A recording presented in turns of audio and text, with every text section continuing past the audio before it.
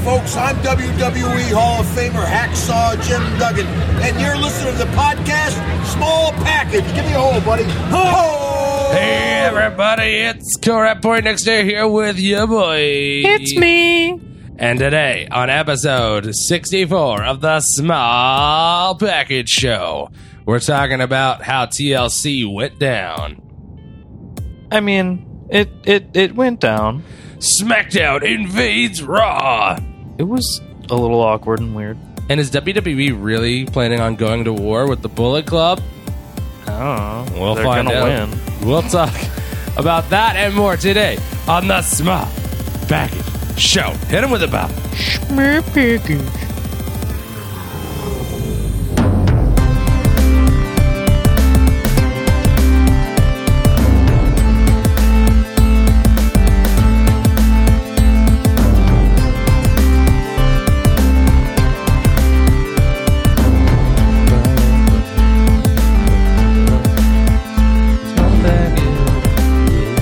Back at it again.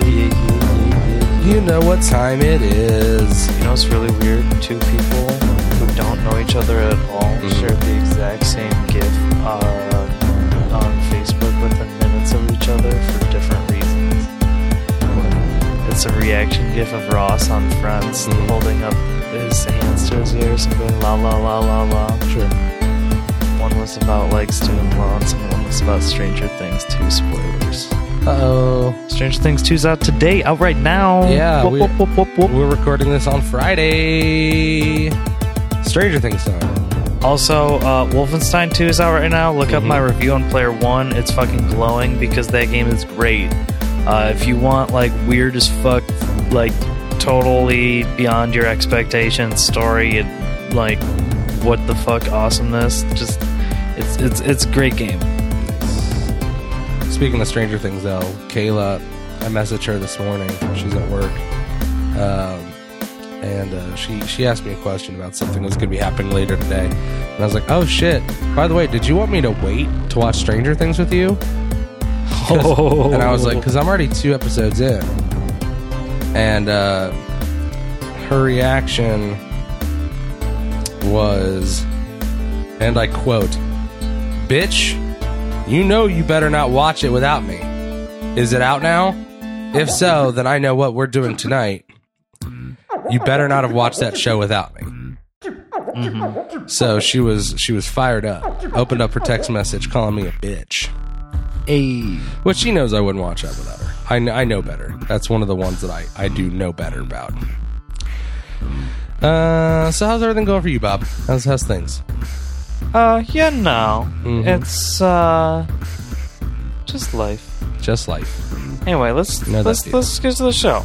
Let's get to the show. So, tables, ladders, chairs. Not a lot of them on the pay-per-view. Nope, only one match. And to be honest, it's one of those situations where, knowing what we know now about how things panned out with having Kurt come out and be in the main event, I'm okay with the fact that there wasn't a lot of other matches that were high spot matches with tables, ladders, or chairs. Because if we had amazing moments earlier in the card with tables, ladders, and chairs, it might have made what we got in that TLC main event less impressive. Yeah, I don't know. This pay-per-view is a hard one. This pay-per-view is a weird one because it was both like really decent and also just kind of lackluster. Like if you look at the first match on the card, perfect example of Emma versus Asuka. Realistically, it was a decent competitive match between two women, and it was pretty impressive. There's some decent spots. There's some good wrestling outside of that one botch, but that one crazy trying to toss her out to the outside off of a counter, off of a hold. Yes, that one was weird. Anyway, however, it's not necessarily what we wanted. We wanted Asuka to just come in and like put the squash on. And I think it was, I think it might have been you that brought up the point of Asuka wasn't really even super dominant in NXT. Well, I mean, obviously she was dominant. She has a huge title reign, but dominant. Anytime she had like big title matches on takeovers, they were brutal, hard fought fights. They weren't, her just getting her offense in and then walking out the door. Right, and that's a point I had heard elsewhere as well after the pay-per-view was, if you look at Asuka's record, her record is very dominant. Obviously, she hasn't lost in well over a year. But if you look at her matches, she was dominant in that she always came through, but not necessarily that it was like a Brock Lesnar or a Goldberg in that like they weren't like squash matches. Yeah, Goldberg's matches were all 15, 20 seconds long or whatever. Which honestly makes her reign even more impressive, that she always had to grind it out but found a way. Yeah. And so to have Emma get that much offense in, I kind of wish Emma had gotten just a little bit less offense in. And maybe just because it's Emma's first appearance. So having Emma come out and shock everybody with... You mean Asuka's first appearance? Oh, what did I say? You said Emma's first appearance. Sorry. Actually, I think this was Emma's also first singles pay-per-view match. I would believe that. Which is also weird because she's been there for so long. But for Asuka to come out and dominate just a little bit more than she did, I would have personally liked, but it makes sense, and it was a good match. Yeah. I can't find the pay-per-view predictions sheet. Oh, I don't know. That's what I was looking for. I have no idea where that went to. KT beat all of us. KT did a perfect prediction, which is very impressive. Literally called every single match right. And then you won between the two of us. Yes, it came down to the tiebreaker. It sort of. It came down to, by the time that it would have come down to the tiebreaker, you were winning going into the last match, which I predicted Shield and you predicted not Shield. But I would have had to have won that prediction just to go to the tiebreaker. And because it was the last match on the card, the tiebreaker had already been decided. Because you said there would be no more stipulations added, and I said there would. Sure. So even going into that last match, the Shield winning, quote unquote, tied me. But the tiebreaker had already been determined going in. But it came down to the tiebreaker. But shout out to KT on another. He's the second time he's jumped in predictions with us, and the second time he has whooped our asses. Yes. But it was a good card. 3 women's matches, which was nice to see the women getting a lot more presence on the show. However, I do have some interesting knowledge regarding the card and the women's matches. Go for it. Nia Jax, she was not in at Raw lately. Yeah, she's had the personal time off, right? And I know why. Why's that? Apparently, Nia Jax was scheduled to lose clean to Sasha Banks on the pre-show. Okay. And Nia Jax called up her cousin The Rock and was like, what do I do when I disagree with what they want me to do so much? And he was like, you should take some time and leave. Wow. So the reason why she, this is as reported by Sports Illustrated. So they say she took the time to leave because she did not want to lose clean to Sasha and the pre-show. I mean, understandable in that there's been a lot of 50-50 booking with Sasha, so she's not even super dominant right now. And they have built up Nia to where she has not lost to many people. So... also the fact that they keep kind of building her up as being this dominant monster, and then she has she even gotten a one-on-one title shot? She has not. And then... Not to my knowledge. And then she knows that Asuka's coming. Which, so there you go. Like, they could build that up to be a huge deal if they just protect Nia. Like, it's fine when they have her lose because 4 women had to gang up on her. Because that makes her look strong. Yeah. When she gets eliminated by 4 women, then what are you going to do? But if they keep her protected and build her up and then let Asuka, win the women's championship at some point here, and have a little run with it, you could build up towards Mania to where Nia is the opponent for Asuka, and even have Asuka defeat Nia the first time. That's fine, but then you could have Nia continue that feud and eventually be the one to dethrone Asuka. Could be a great story right there.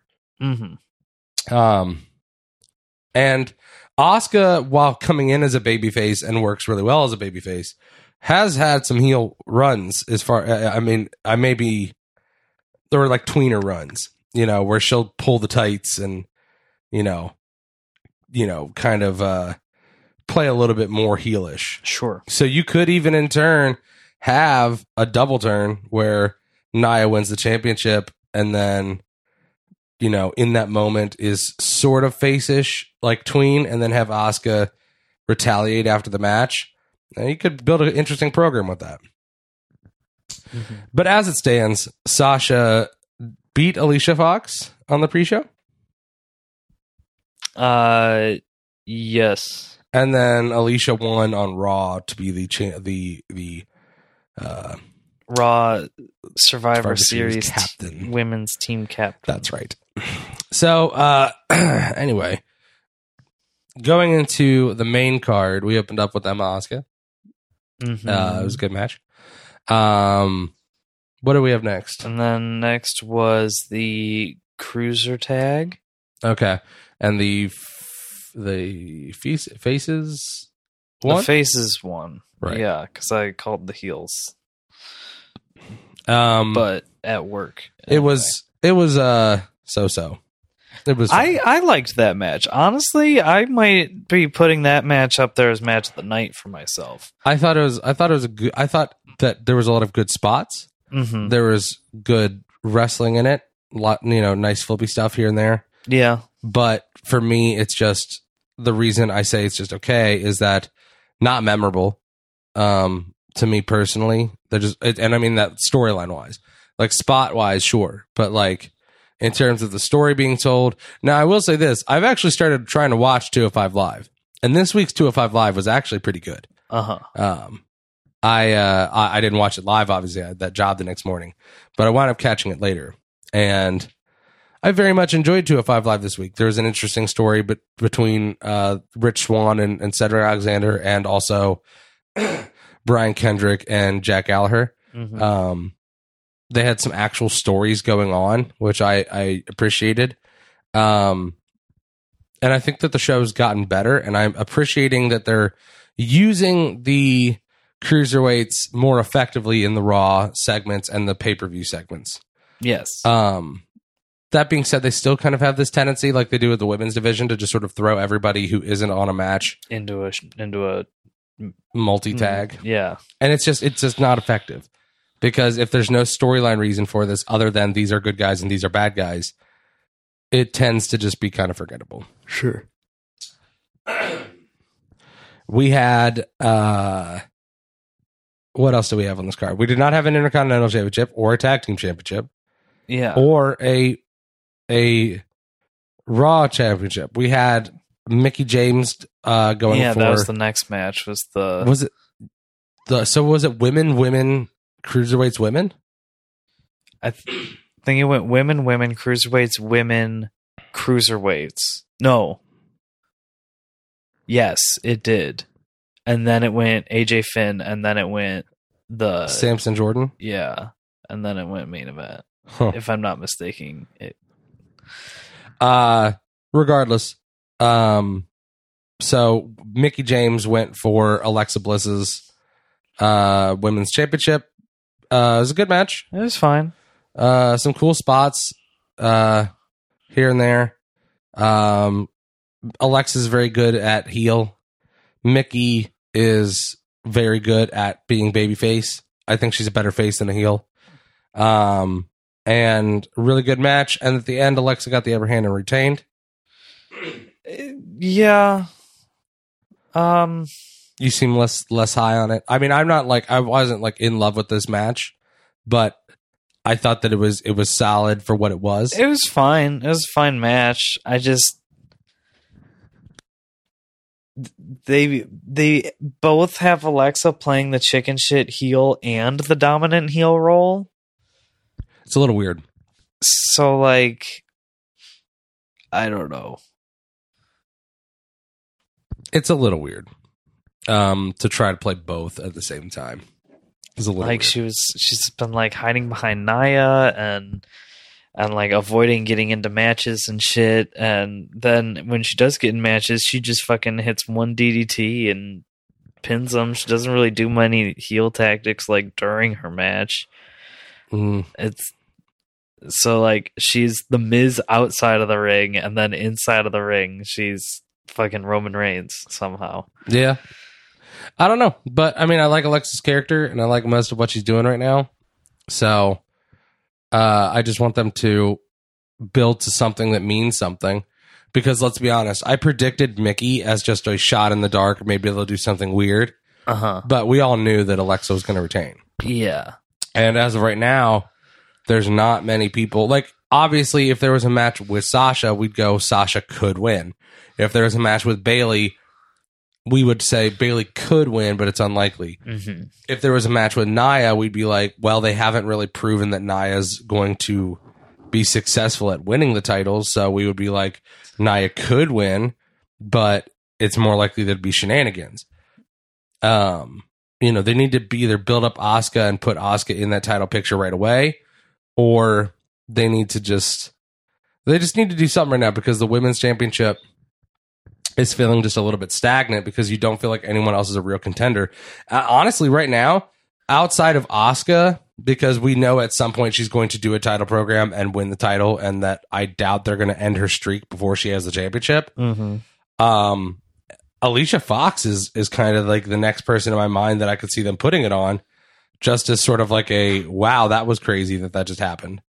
Yeah, because, I mean, like you said, the title has been firmly on Alexa's waist pretty much since she joined the brand after WrestleMania, right? And so, like, that means that for the past well over 6 months, she's just been dominating the 3 women who logistically have a shot at the title. Yeah. And so it's like you said, how can we really get excited about any person who, right, you know? And it's confusing because there's not enough women on the roster to be jobbers or enhancement talent, as they should be called. Mm-hmm. And it's like, we had such a cool moment where Nia had Alexa on her shoulders and then Snap frowned and like bombed her to the ground. But then to hear that their next plan was to have her lose to Sasha in the pre-show match is like, well, then what's the fucking point? Yeah. Like, Sasha is over. Like, so the fans will root for her even if she's not booked great. Now, you shouldn't have her lose every fucking match, but, you know, with Sasha, she's over enough that the fans will cheer for her and pop if she wins. Bayley is still pretty in that category, but has been booked really poorly. And just more so to look like an idiot. Like, it's one thing if you have Sasha, which this is what's been happening. Sasha, you know, goes toe to toe with her enemy and they fight a really long, well-fought match. There's a couple times where it looks like she's going to win and then she loses. She doesn't look that weak in that. No. She just lost a match to somebody who's on her level. Bayley, they've been booking in a way where Bayley just makes dumb mistakes that cost her the match. Absolutely. But why would you job out Nia? I think that's a good thing that you walked away to get some air. You know what I mean? Yeah. But anyway, so then the Cruiserweight Championship comes up, and at this point, you, me, and KT are looking at each other going, holy shit, there's only 2 more matches left. And there's like at that point, it's like an hour and a half. Yeah. We're like, what is going to happen? So Enzo won, which we all predicted Enzo would win. His reign before was too short to be effective. I wish they weren't hot-shotting the title around, but whatever. I guess you got Kalisto a Cruiserweight Championship so that he looks like a strong contender. And now Enzo has his heel faction with him. I mean, I guess it makes sense if you think about it, because it was Enzo being like, ha ha ha, you guys can't have a shot at this title, and then all of a sudden they're like, psych, you're in a match for the championship right now against Kalisto, ha ha ha, and he's like, oh shit, and he's caught off guard. Sure. So, like, yeah, he's gonna lose it because he doesn't know what the fuck's going on. And before, all the heels were against him because it was like, well, you're just a dick who's running the division. Yeah. But then when he's like, hey, you guys have been here for a while, how is it that Kalisto comes in right away and gets a title shot and you guys didn't? And so I guess that makes storyline sense why there's the heels that are with him now. Mm-hmm. And it works. You know, I enjoyed the cruiserweight match. Obviously screwy finish. You know, what was it, a low blow or a rake to the eye that he capitalized on? I think rake to the eye. And then he got the pin. And then when it came out of Raw, I really enjoyed the segment of having his heel faction talk for him because he was losing his voice. Yeah. That was a really good segment. How is it that an Enzo promo is still golden, even if he's not the one talking? Having someone else deliver his promo is still. And also, wasn't it Gulak? Or no, it was Noam Dar who started off his promo on Raw. No, I think it was Gulak. And it was. And he was just reading in that very corporate, like, how are you doing? Yeah. Oh my God. It was fucking so beautiful. Funny. And got me more into the cruiserweights. I mean, I already actively wanted to be more into the cruiserweights. But it did help me. But yeah, it was around this point that we were saying to ourselves, man, there's a lot of time left on this pay-per-view. And even with them doing like 5, 6, or 7, entrances for the main event, we are still running well short. So they introduced Elias coming out to play a song, and then he's getting vegetables thrown at him by Jason Jordan, which that moment got so much pop at the vegetables being thrown at him until the spotlight went on Jason Jordan. It was so funny. Everyone was like, yeah. Oh, it's Jason Jordan. Also, that whole segment, all of those segments just reeked of them being backstage going, fuck, we need something to do. What can we do? Right. Go get some vegetables, I guess. Yeah, it was just weird. So we got that little segment, and then we got what I think is match of the night: AJ Styles, Finn Balor, the Demon Finn. Yeah, it was a hellacious match. It ended with a 2-sweet, which, while a lot of people were like, "Oh, cool," I didn't view it as very cool. It felt very corporate. Like, it felt more like fuck you to the Bullet Club on the outside than it felt like Finn and AJ giving a shout out. Because first of all, Finn is in the demon paint at this point, which they have made a clear distinction of when he's the demon in the demon paint on Raw. Since he's come to the main roster, he's not Finn Balor. He's a man possessed. So to have him in the demon paint doing the 2-sweet, I was like, well, it's not a huge deal, but it feels slightly out of the character that they've established. Sure. But then it also just felt like they were having them do the 2-sweet to be like, we still, like, it feels like WWE was like, oh yeah, and if you want to do a 2-sweet at the end, cool. But it felt like the corporate motive was as a middle finger to the people that just got the cease and desist saying, you can't do this. We can. It was still a cool moment for the fans to see Finn and AJ do the 2-sweet. I kind of hope that they use this to sort of incorporate Gallows and Anderson one way or another and get something like that going. That would be great to see at Survivor Series because it's one of the only times of the year where the Raw and SmackDown rosters interact. Whoop, whoop, whoop, whoop. Allegedly. So that match happened and it was fine. Or not fine. It was great. Spectacular match. And I don't know. I think for all of the hype going into it that we had for it, I mean, all 2 days of hype. Sure. But, I mean, they're all like, dream match, first time it's ever happened. They've never fought before, blah, blah, blah, blah, blah. And I don't know. I mean, I feel like they definitely left a lot on the table for potential future encounters. I mean...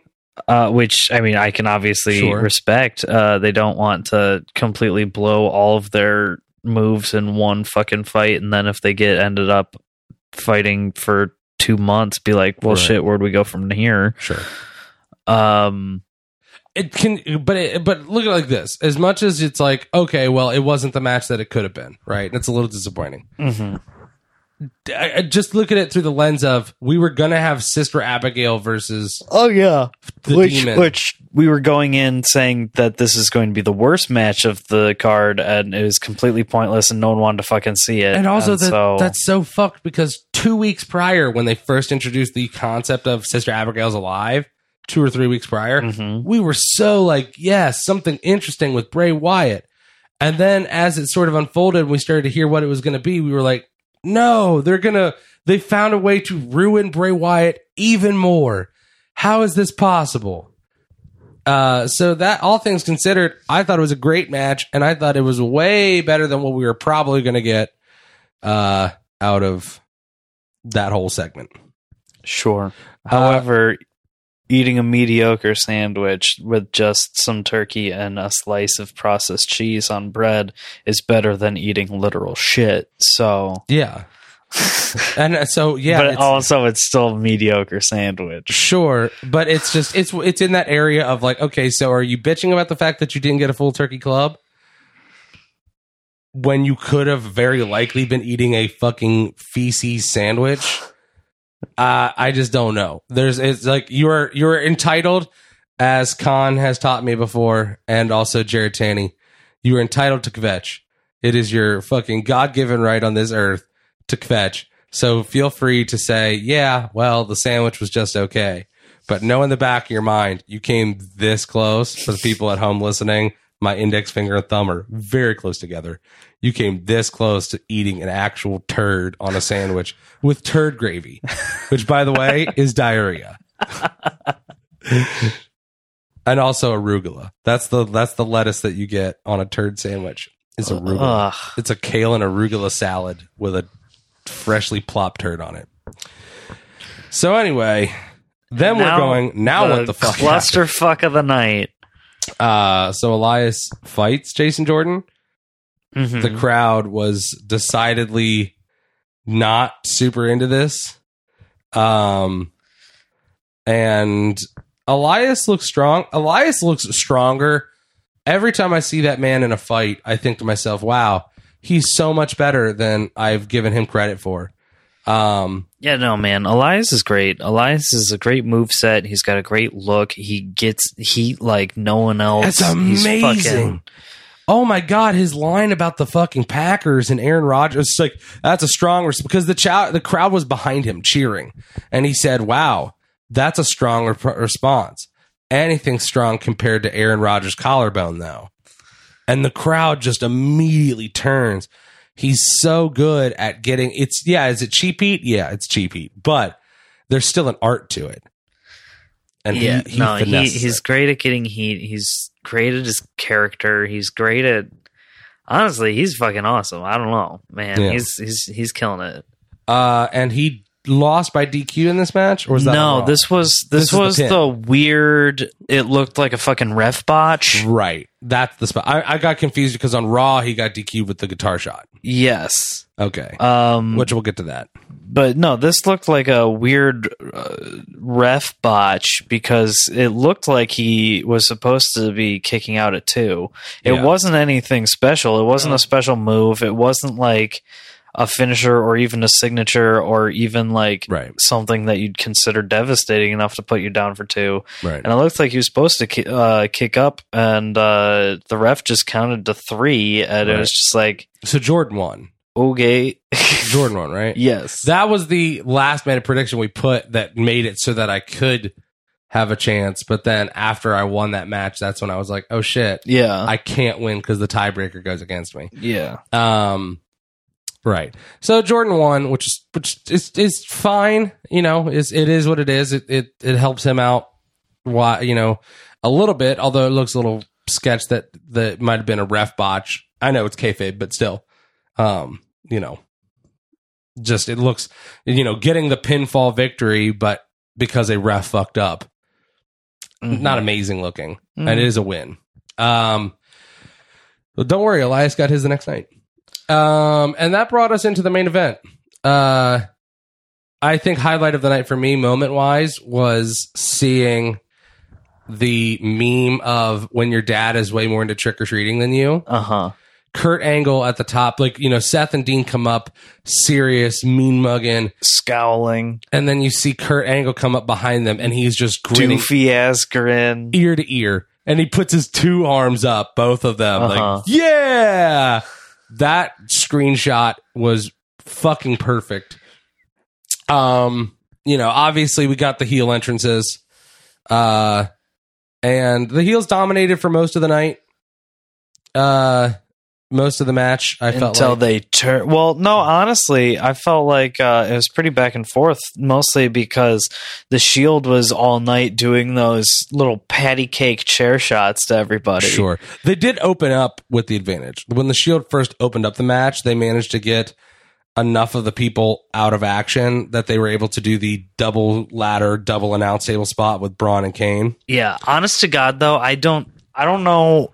I could not tell you a single thing that Sheamus or Cesaro did in this match. They tried to do the double crucifix powerbomb or doubles razor edge, however you want to view it. Oh, yeah. To Dean, and then the I am the table That's did fair. not break. That's fair. To which then Braun had to pick him up. And he make put the him table in go the through. corner and he power slammed him through. And even then, the table didn't it didn't shatter or anything. No. Yeah, it did break. It did break, but barely. And you just feel Dean being like, fuck. Apparently, people were saying you could see him laughing on the Dean? Yeah, when the tables weren't breaking. I really want to go back now and try to find him laughing. Dean corpsing. Better said for the man. But there was some cool spots. Eventually, Braun got hit by Kane with a chair shot by accident. That later turned to Kane and Braun feuding with each other. Kane choke slamming Braun off the stage and then pulling the ladder spot, the chair spot down, which you and KT called it with the specifically They've done it before. KT Yeah, pulling it up. I hadn't realized they'd done that spot before, and I was like, "Wow, you are a KT was encyclopedia like of spots." Cena Barrett. I was like, It's like, "Holy shit!" okay. You remembered the match that it happened in? Like, I would probably remember. Oh, I think this happened between 2010 and 2012 at this pay-per-view. He was just like, "No, this was the exact match it happened in." I was like, "All right, cool." It's still a cool spot. And then we get to the most awkward moment of the night, which is the heel team committing murder, I guess. manslaughter. I don't know if they intended to kill him in kayfabe I mean, if you throw someone in the back of a dumpster, in the trash compactor. yeah, right, in a garbage truck, and then having the why the fuck was there even a garbage truck there in the first place? Because Miz made that throwaway line. Remember before the match when he said that our opponents are trash, and what do you do with the trash? You take them to the dump. Oh, There was that one throwaway line that happened literally right before the entrances started. okay. Because then after he said it, his music hit, and he was like, "Gotta go, boys," and put his glasses on and walked. I thought this had just turned into tables, ladders, chairs, and Dump garbage trucks. Yeah, no. So that happened, and for a brief moment after they compacted Braun Strowman to death, they all looked very sad and serious. Right? They're like, what did we just sign ourselves up Including for? random guy who had just been hanging out by the side of the dump truck for the entirety of the match. The driver, I guess. I was just like, he was just standing there with his hand on, basically his finger on the trigger. He had his hand on the compactor. And like, they did toss Dean and Seth in there for a hot minute first.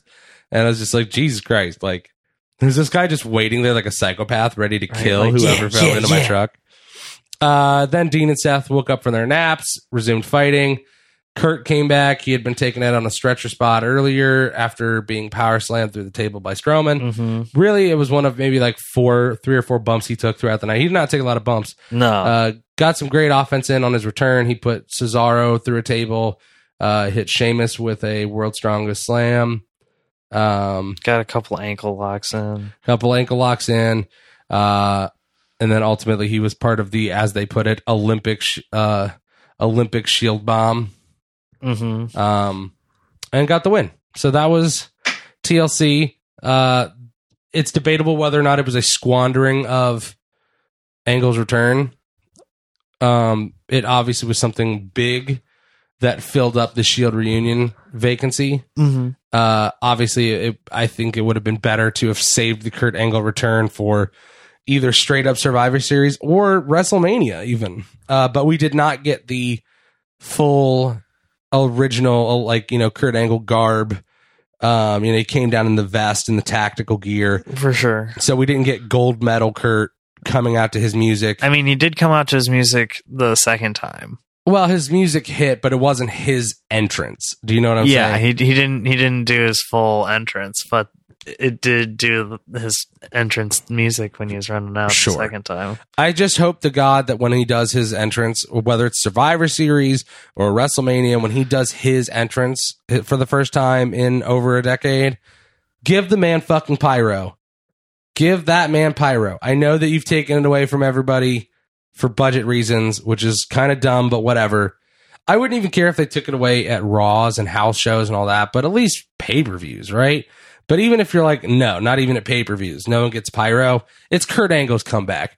Give the man his goddamn pyro. It's literally just like three dual rockets up. So those are cheap little pyro, like they're just puffs. In all fairness, I don't think that they're going to cut pyro from the budget for Mania. Probably not. We'll We'll see. I know see. they definitely didn't this year, but We will see. Okay, so that was TLC, and we ran a little long on our TLC recap. Raw was good. yeah, I mean, well, we don't really have to do much for SmackDown coverage because Sure. nothing much happened. The biggest things on Raw were we got our announcements officially in the opening for Alexa Bliss versus Natalia, Miz versus Baron Corbin. We got Usos versus Shield. which is gonna be probably match of the night. Holy shit, yeah. Lesnar versus Jinder. Well, yes. Well, that was saying it was supposed to happen, but we had to wait for the confirmation from Brock. Lesnar, Right. which happened later that night. So Sure. yes, it's happening. And then the 5-on-5 men's and women's match. Yes. So they had a elimination, or was it an elimination match, or was it just a straight up women's match? the three-way? The 3-way. I think it was Just a just straight up match. a Yeah. match. And Alicia Fox. Alicia Fox with the surprise win. So she'll be the captain, which I thought she was fucking perfect in this match. The imitation of Bailey from behind her back, the grabbing the timekeeper's bell for no fucking reason. I hope that they don't play her craziness up too much to where it becomes just straight comedic. But for the time being, she's unhinged and she's winning. She's the lunatic fringe, Maggle. I love it. Yeah. Haha, ball game. We had Booker T giving us some of the worst commentary of the year. Oh my god. With Jordan and Elias. yeah. There was more throughout the night too that was just weird, and But Corey Graves is just losing it at one point where he just starts laughing. It's like, what are you talking about? it's at first it seemed like Booker T wasn't watching the product outside of the shows that he was on. Now it doesn't even seem like he's watching the show that he's on. Because it's just like, what are you talking about? And he's like, Jason Jordan did illegal stuff outside the ring. You didn't call him out. It's like, no, he did. What are you talking? He did nothing against the rules of wrestling. Like, even going back to like old school rules, like 70s, 80s rules of wrestling, he did nothing that Yeah, breaks no. the fundamentals of wrestling. He went to the outside. That's part of wrestling. Yeah. That's why you have a 10 count to get back in the ring. The only person who did something illegal was, oh my God, that guitar shot was brutal looking. Yeah. And he did not hit him with the right part. And Jordan has a huge ass bruise welt. Oh my God, it was gnarly looking. I was for real worried that he might have fucked up the muscle because it was bad looking. Yeah, no, that did not look good. For reference, if you're going to break a guitar over somebody and you are trying to hurt them, Use the broad flat side. no. If you're trying to hurt them, hit them like he did. Yeah. With the actual like Sideways. the skinny ridge where all the supports are in the guitar. If you're trying to just do it for show, then hit them with the broad flat side where it's just a thin piece of plywood and then hollow inside. So he hit him with the skinny supported side, and fuck, that looked like it hurt. Jordan was like legit on the ground, like screaming for a second there because that had to have started. Yeah, dude, that And then Booker T's just like, yeah, you got what he deserved. It's like, what the fuck? Alexa had an interesting segment with Mickey where Mickey came out and interrupted Alexa shitting on everybody because she's the champ, and hit a really cool Mickey DDT. Just that, remember how she she jumps up and then did the leg spin in it.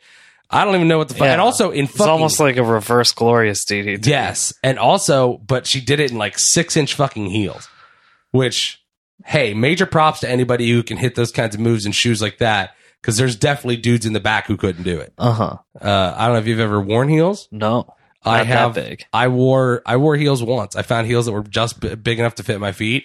And I squeezed into them. I was able to stand up like a baby fucking deer for like 20 seconds. I took like a half of a step and then sat down and was like, this is just going to end with broken ankles. So I'm done. So props to Mickey for being able to fucking fight in heels.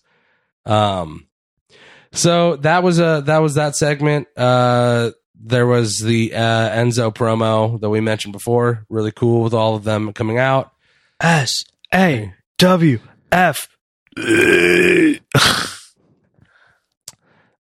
Which also, I can't remember if it was on, I think it was on the pay-per-view when he accidentally spelled it SWAFT. Swapped.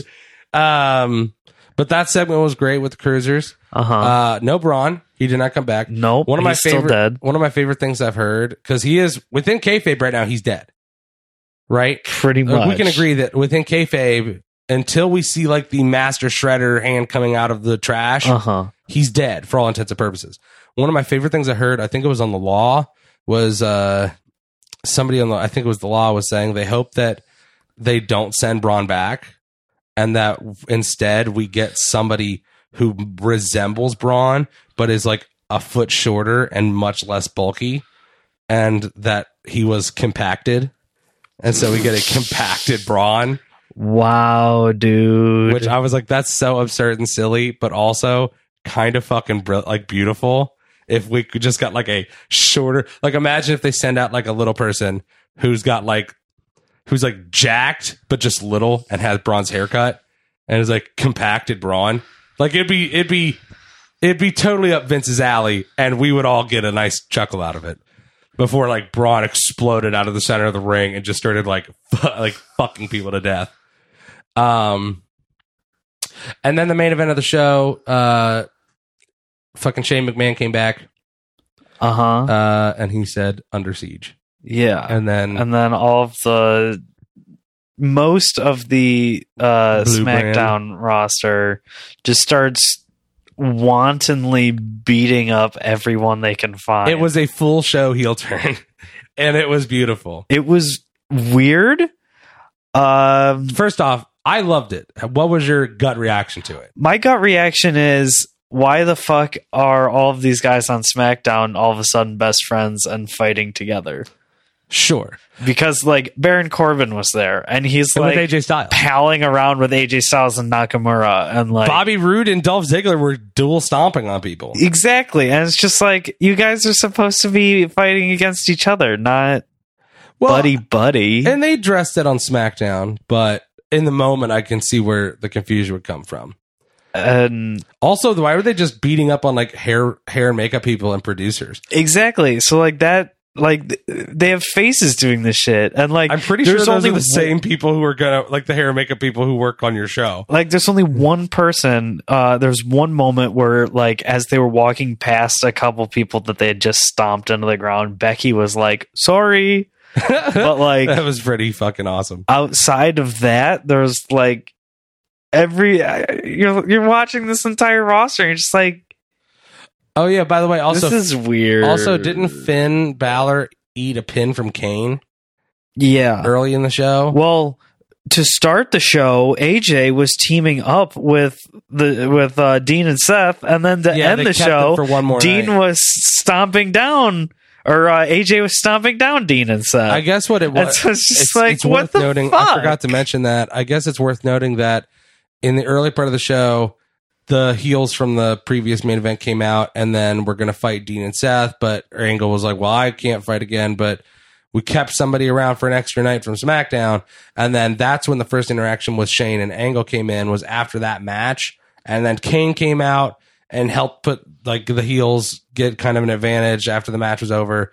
And then Kane challenged Finn Balor, chokeslammed him like 3 times and pinned him, which was weird for Finn Balor, who just had a great match and a great win against AJ, to eat a pin from Kane so that Kane can be fed to Strowman, so that Strowman can be fed to Roman.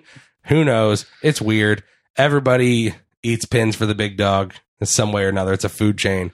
But that's when Shane came out and was like, hey, how's it going? Kurt was like, thanks for lending us AJ for one more night. And he's like, yeah, no problem. But I'll call that favor back in at some point. And then that's when Kurt dissed the SmackDown locker room, which allegedly led to this Under Siege. It was an interesting angle. I'm fine with the Invasion-esque storyline. It's a little confusing because now it puts us in a holding pattern for 3 weeks? 4 weeks, 3 weeks, something like that. Because you can't really have too many inter-brand feuds bubbling up if they're supposed to be a united front. Yeah. And Rude and Ziggler addressed that a little bit when they announced that this upcoming week on SmackDown there's going to be a 2 out of 3 falls match between them, which I'm like, let this be the end of this feud for Rude's sake. Also on SmackDown, there was no Raw Invasion. Yeah. The rumor is that the Raw Retaliation Invasion is coming the go-home show of SmackDown. Sure. So wait until late November for that. Sure. Brock had a pretty good promo, or Paul Heyman had a decent promo on Jinder Mahal. Oh, shitting on him. That was good. It was solid. He was like, you notice all of Brock's recent opponents. I said they were really good, and I put them over, and I was saying that how great they are, but Brock will still be able to beat them. I'm not even going to bother. You're just a complete waste of everyone's time and money. Yeah. It's like, get the fuck out of here. You're not worth it, but we'll still just beat you to shit. He said you're not TLDR. He said you're not a contender for the Universal Championship. You're barely a pretender with the Heavyweight Championship. It really shit on him, which, hey, it definitely fuels the rivalry a little bit. We'll see how that match actually plays out IRL. But Jinder had I felt like a stronger promo against Heyman than Heyman had against Jinder. He had a decent little promo there. Got mixed reactions because obviously he's been such a heel on SmackDown that even though the crowd was very obviously they're pro SmackDown, they're at SmackDown, but even though the crowd was very rabidly pro SmackDown and behind Shane McMahon to open the show and everything, it was sort of a mixed reaction of cheers and boos for Jinder's promo because he's been so over as a heel that having him be like, I'm the face of this brand. AJ beat one of the Singh brothers, and that set up that next week he fights another Singh brother. He's working his way up. The women had a match to determine the captain of their team. Becky won. And Becky won. So that's great for you and for the Becky heads out there. Is that the name of the fans? Becky heads? The linchpins? I don't know. Linchpins? What? Okay. And trying to remember if there's anything else noteworthy happening on SmackDown. There was a little bit of tension between Daniel Bryan and Shane McMahon over Shane's decision without talking to Daniel. And Daniel reminding him that at some point Raw will get their revenge on them. I believe... Oh, and also Shelton Benjamin and Chad Gable won a match using kind of heelish tactics. They cheated to win. And then also it was a Reservoir Dogs parody on Fashion Files this week. I personally thought it was one of my favorites that I've seen. I didn't like it as much as last week's. I thought last week's was a lot funnier. Sure. The Pulp Fiction one. But it looks like Stranger Earth Things is next week. So can't wait. That'll be really good. Yeah. Honestly, when the one dude from the Ascension started drinking from the gas can, I was just like, what in the fucking Christ? He was thirsty. He was thirsty. Like, it's so funny that the Ascension are now getting that over rub from these segments. Yeah, no, they're now like over face comedy team. It's so funny. Ascension. And like reading that interview which makes me just want them to officially become Surfer Dudes with Attitude from season from 1 of Southpaw. Hey, man, what the fuck else are they doing? And like, I'm fine. Honestly, at some point, you need to transition Breezango into an actual title run, like, or at least some sort of in ring, yeah. Because you can't just have them. Well, when the Bludgeon Brothers, it's obviously the Bludgeon Brothers, you guys. No way. There's not a B in Brothers. The B is silent. I thought this segment was fucking. I was dying this entire segment. I heard a lot of people being like, "It wasn't their strongest." I was like, I don't know. I personally loved it. I just hope that they don't feed Breezango to the Bludgeon Brothers. At the same time, I don't want the Bludgeon Brothers to be a joke. Sure. So it's just sort of like, what do we got? What do we do here? But I'm happy for Ascension. Like, they're actually getting a positive reaction from people. Are excited to see them now. Yeah, dude. The 1-2 weeks ago when they were like, "We'll help you if you promise to be our friends," and they were like, "No," and the crowd, you could just hear the crowd was just like, "Aww." It was just like, oh my god, everyone fucking loves the Ascension, I guess. So that was SmackDown in a nutshell. So we'll see what happens this week on Raw. We'll see if we get more Invasion. Hashtag Under Siege somehow actually took off on Twitter. We'll see how that angle all shakes out. But speaking of like Under Siege and At War, so obviously we had talked about on the show, this is segueing into wrestling news. We had talked about on the show how they had issued cease and desist to the Young Bucks and other members of the Bullet Club. You right there, bud? Yeah. I hear your mic moving, and I'm just like, what is he doing? I'm just playing around with the cable. Obviously, we had heard that there were cease and desist issued to the Young Bucks, as well as other members of the Bullet Club, to stop doing the Too Sweet and the Suck It. We had talked about the whole little thing going on with Roman doing the phone call and all the press stuff back and forth. So some people viewed that Too Sweet between AJ and Finn as kind of like a nod to the Bullet Club that those two still support them. Some people viewed it as a WWE corporate decision to kind of be like a fuck you. This is our symbol. And also they've made it the official cover photo of the WWE Twitter account. Mm-hmm. So that kind of supported the whole, like, maybe this was a fuck you to the Young Bucks. But interesting is that there's an upcoming event where Ring of Honor and New Japan Wrestling are both having events at the same time in the same place. I believe it's San Antonio. And there's also going to be an NXT TakeOver event the day after this Ring of Honor and New Japan event. And so Ring of Honor and New Japan, they're having like Kenny Omega come in, like all these, they're doing as much as they can to load up with star power. And so it was announced that Shawn Michaels was going to be the special guest referee of the title match at the NXT event, right? Which is the day after the Ring of Honor and New Japan event. Sure. And it's loaded with Bullet Club people at the New Japan and Ring of Honor shows. There's a ton of Bullet Club stuff happening that weekend. Well, they just announced that not only is Shawn Michaels going to be at the War Games event, but the night before, he's going to be doing stuff at the house shows for NXT and WWE. Okay. Which would conflict with the New Japan and Ring of Honor stuff. So there are people speculating that WWE are specifically putting that on there to try to draw people away from New Japan and Ring of Honor. Or they're putting it on there to draw people to their own damn shows. Sure. But the house show was added after the New Japan and Ring of Honor shows were announced. I don't know. People are going really into this conspiracy theory that WWE is actively doing everything they can to fucking purposefully spite every single one of these other people. And it's like, damn dudes, they're probably just, doing their own thing because they're 20 times bigger than their next competition. Right. And like, You're saying an elephant is going to go out of his fucking way to make sure he spites an ant when he squashes on him. Like, goddamn, dude, the elephant's probably not even noticing. He's just going along doing his thing.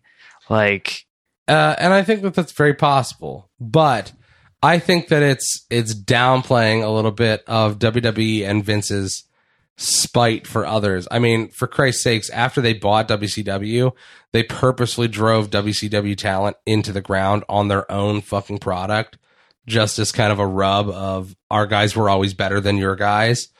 And again, if to that argument of elephant and ant, it doesn't concern WWE, so why do they care? They're so small. Then if that's the case, then why make a big deal about sending a cease and desist in the first place? There are a couple things here. Sure. One, you and 99.97% of all people talking about this are not copyright lawyers. Sure. WWE is in a very similar position that Nintendo constantly finds themselves in. Sure. Nintendo, they're one of the biggest fucking companies in the world. They have one of the most recognizable characters in the world. They're huge. They're everywhere. Everyone knows fucking Mario, you know?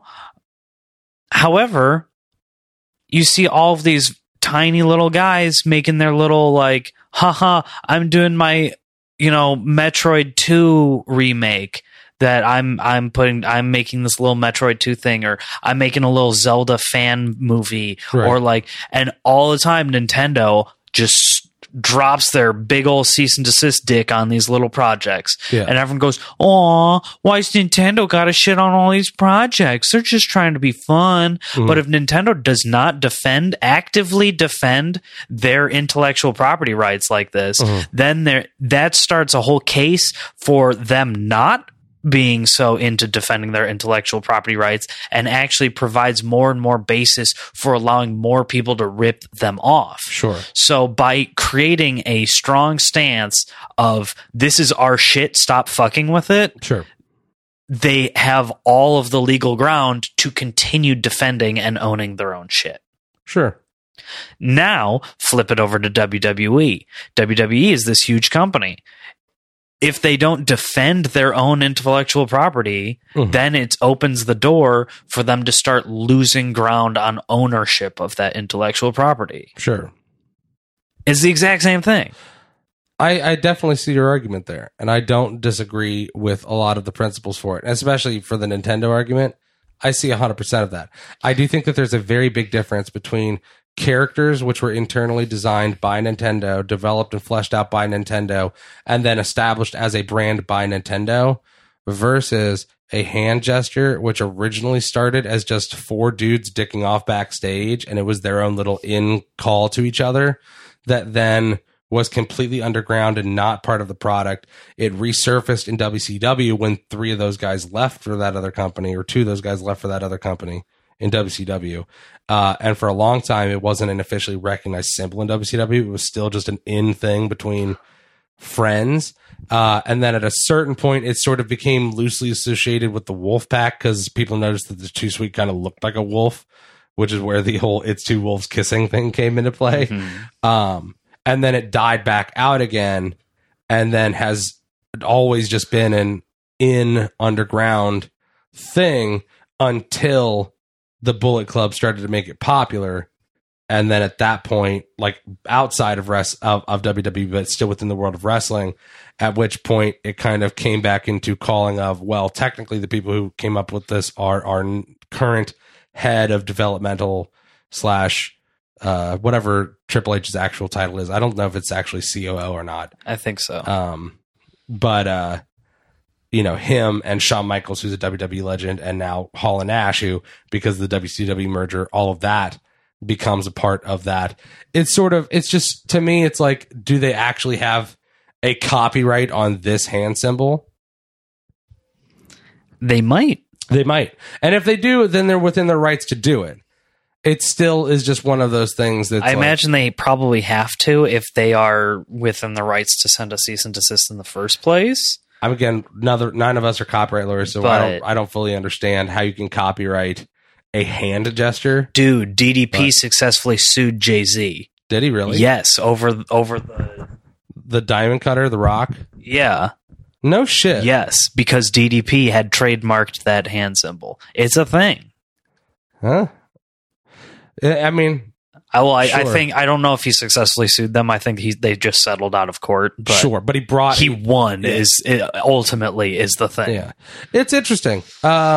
And like I said, I'm not saying that WWE is. So I don't know. I personally feel like this is a lot of people who, they're fans of the Bullet Club, and they're fans of the Young Bucks, and they're fans of seeing the little guy get one up, and they're fan of seeing these guys rise. Right.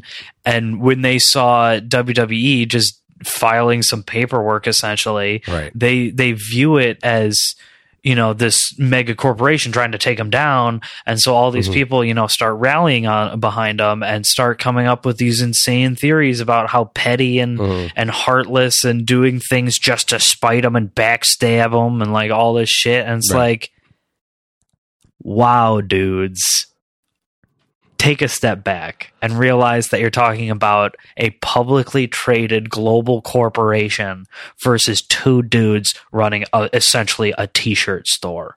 Like, damn. But I can definitely, I see where you're coming from, and I'm not saying that either side is right or wrong in their assumptions.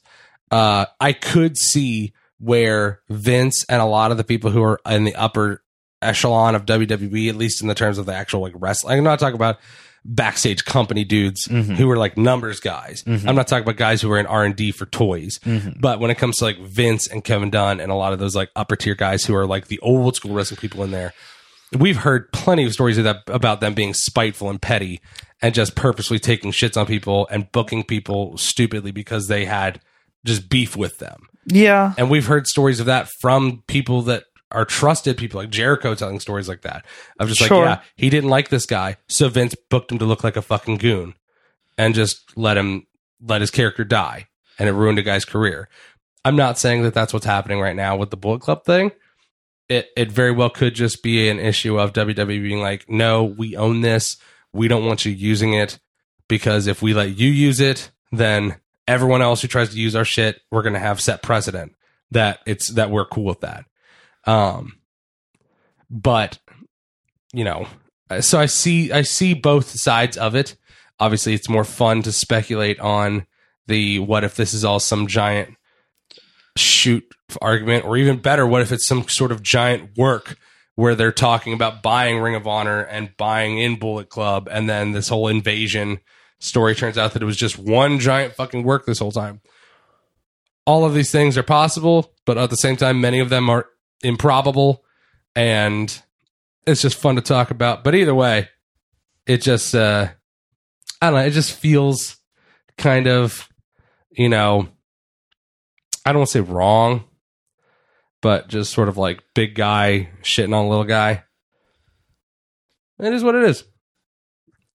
Other wrestling news, Ricochet has told indie promoters that he's not taking dates after the end of the year. Oh, so we could have Ricochet coming to Dubs. Yeah, I think he even said that he wanted to go to NXT first. That's what I was going to say, is do you think he'd be NXT or straight to the main roster? I would not be surprised if he wants to go to NXT. Right. Dude lives in Florida. Fair enough. And a lot of those guys nowadays make WWE main roster money in NXT. So, I mean, he would probably be making a decent bank while being able to live at home. Right. I don't remember if he just had a child or not, but Easier I know tour schedule for a while. Yeah, so I'm sure he would not mind just taking a break from flying everywhere. Sure. And then at some point transition up to the main roster. Exactly. And dude is hella talented. He's fucking amazing, incredible talent. So I'd love to see him. Also, Evolve has a show coming up in December where we've learned, that William Regal, the commish himself, will be in attendance to make an announcement about future talent. It's sort of weird. They haven't really made any specifics that I've seen. It's a little ambiguous, but it's got to be something if the NXT general manager is coming to an Evolve show. Yeah. Something has to be happening. They wouldn't just be having William Regal show up to be like, you are doing a great job and have a fine promotion. Good day. Like, especially if they're making that big of a deal about it, about advertising he's going to be at the show. Clearly something's happening. Is this at Laboom? No, it's not. It will be out at the Elmcore. Is it bigger? Place. That's where I was for the doubleheader show that you guys is it a didn't go bigger to. venue? Much. Oh, then that's probably why. We should definitely go, and we should also definitely just get floor seats, general admission seats, because we had amazing seats that were half the price of sitting two rows in front of us. Is it a little more spread out at this fucking place? Oh, it's like a basketball, basketball court floor space, but then there's probably 20 rows of bleachers on one side. See, that's the only thing I have a problem with at Laboom is that they have to cram so many people into the show. It gets kind of annoying. Mm-hmm. Other wrestling news, kind of a downer. The Adam Blampier shit. Yeah. He put out a public statement saying that he had used his status. And obviously, him and Pacitti, Driver, Ross, and Jack had started up Cultaholic, which looked very interesting. And Adam Blampier put out a statement saying that while working for What Culture, he had used some of his internet fame, in quotes, his status, to talk to women online and try to coerce them into sending him nudes. And in his statement, he apologized and said he's not looking for any glory for announcing this or, coming out with it, but that he's going to go get treatment. Cultaholic has been temporarily put on hold while he gets some treatment. And obviously there's a lot of backlash in both directions online over this. People saying that Cultaholic should just fire him and that Pacitti and the rest should be done with him, and just not have him be a part of this project anymore because they're saying he's like a predator. On the other side of the argument, you have a lot of people saying, okay, well, this was two consenting adults.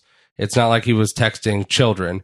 It's two consenting adults who were basically sexting each other, and then he asked for nudes. She said no. He kept asking, which is definitely, a slimy thing to do. It's not in any way glorifying what he did at all. It's still a shitty thing to do. But the, adult woman did send the nudes to him, and multiple women have said this has happened to them. So it's sort of this yes, it's definitely in that realm of predatory to use your internet fame or your internet status as a personal, like a public figure to, try to coerce women into sending you nude pictures. Definitely a slime bag thing to do. You could say it's very predatory. But there's a lot of people kind of crucifying the guy and saying that, there are people who are actually equating this to crimes like rape and murder. And I think that's in my own opinion, it's not at that level.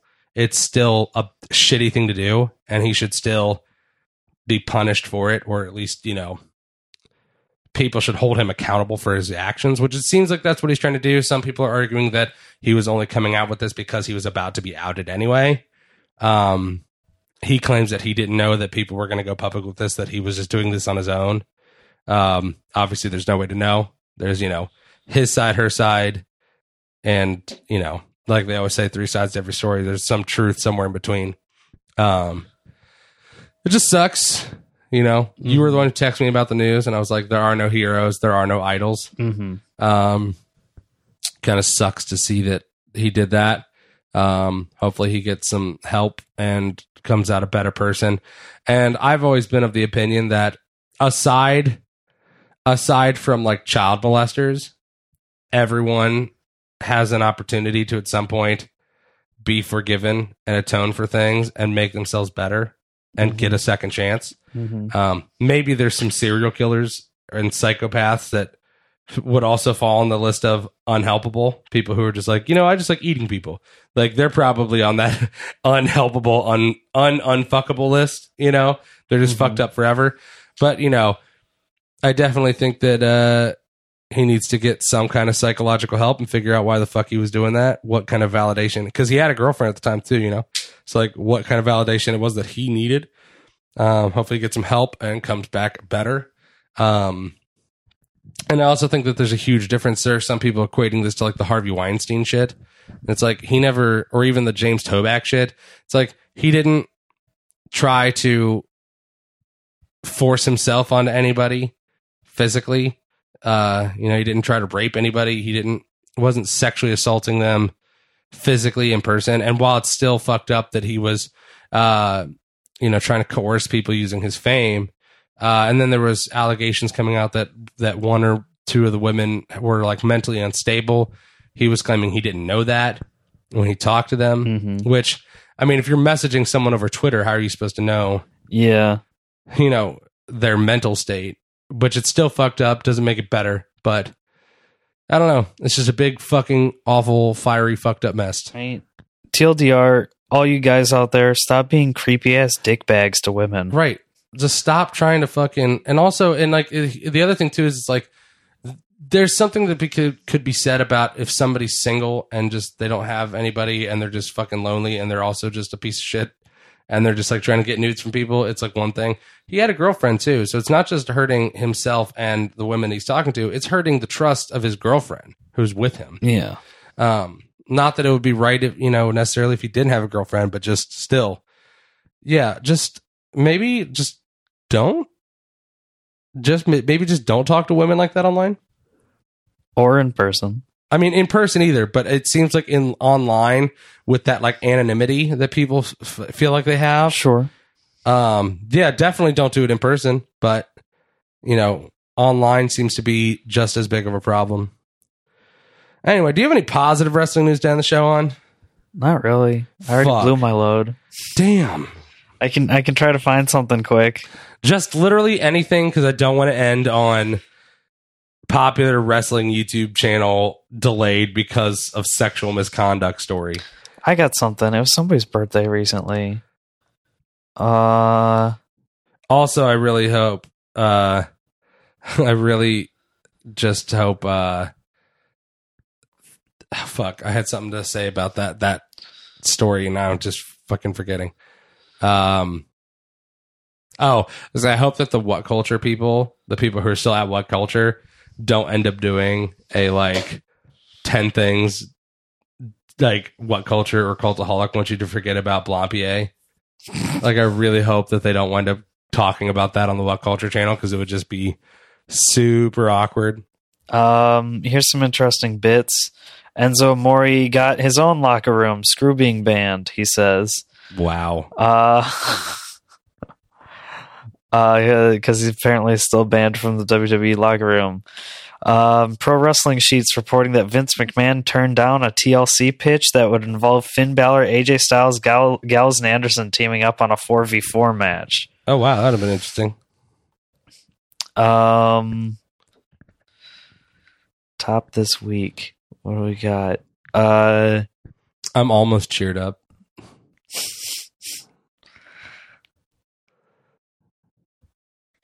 A French commentator for WWE France shouted "I am the table" during the TLC match. Wow, really? Yeah, here's the audio clip. Hold it right up to your microphone, please. Right up to your mic.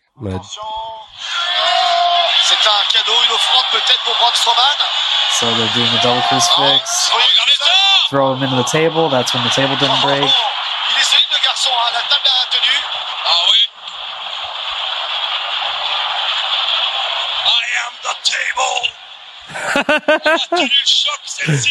Oh shit. Okay. Turn the volume back down. Wow. Let's end the show with that. That was funny. I liked it. Okay, here's another great thing to end it with. Okay. Corey Graves can't handle Booker T on commentary. Okay. Is this audio? Yeah. Okay. Hold it a little closer. How many times have I said this guy's too good? Right there. Elias with a guitar to the shoulder of Jordan. What do you got to say now, Corey?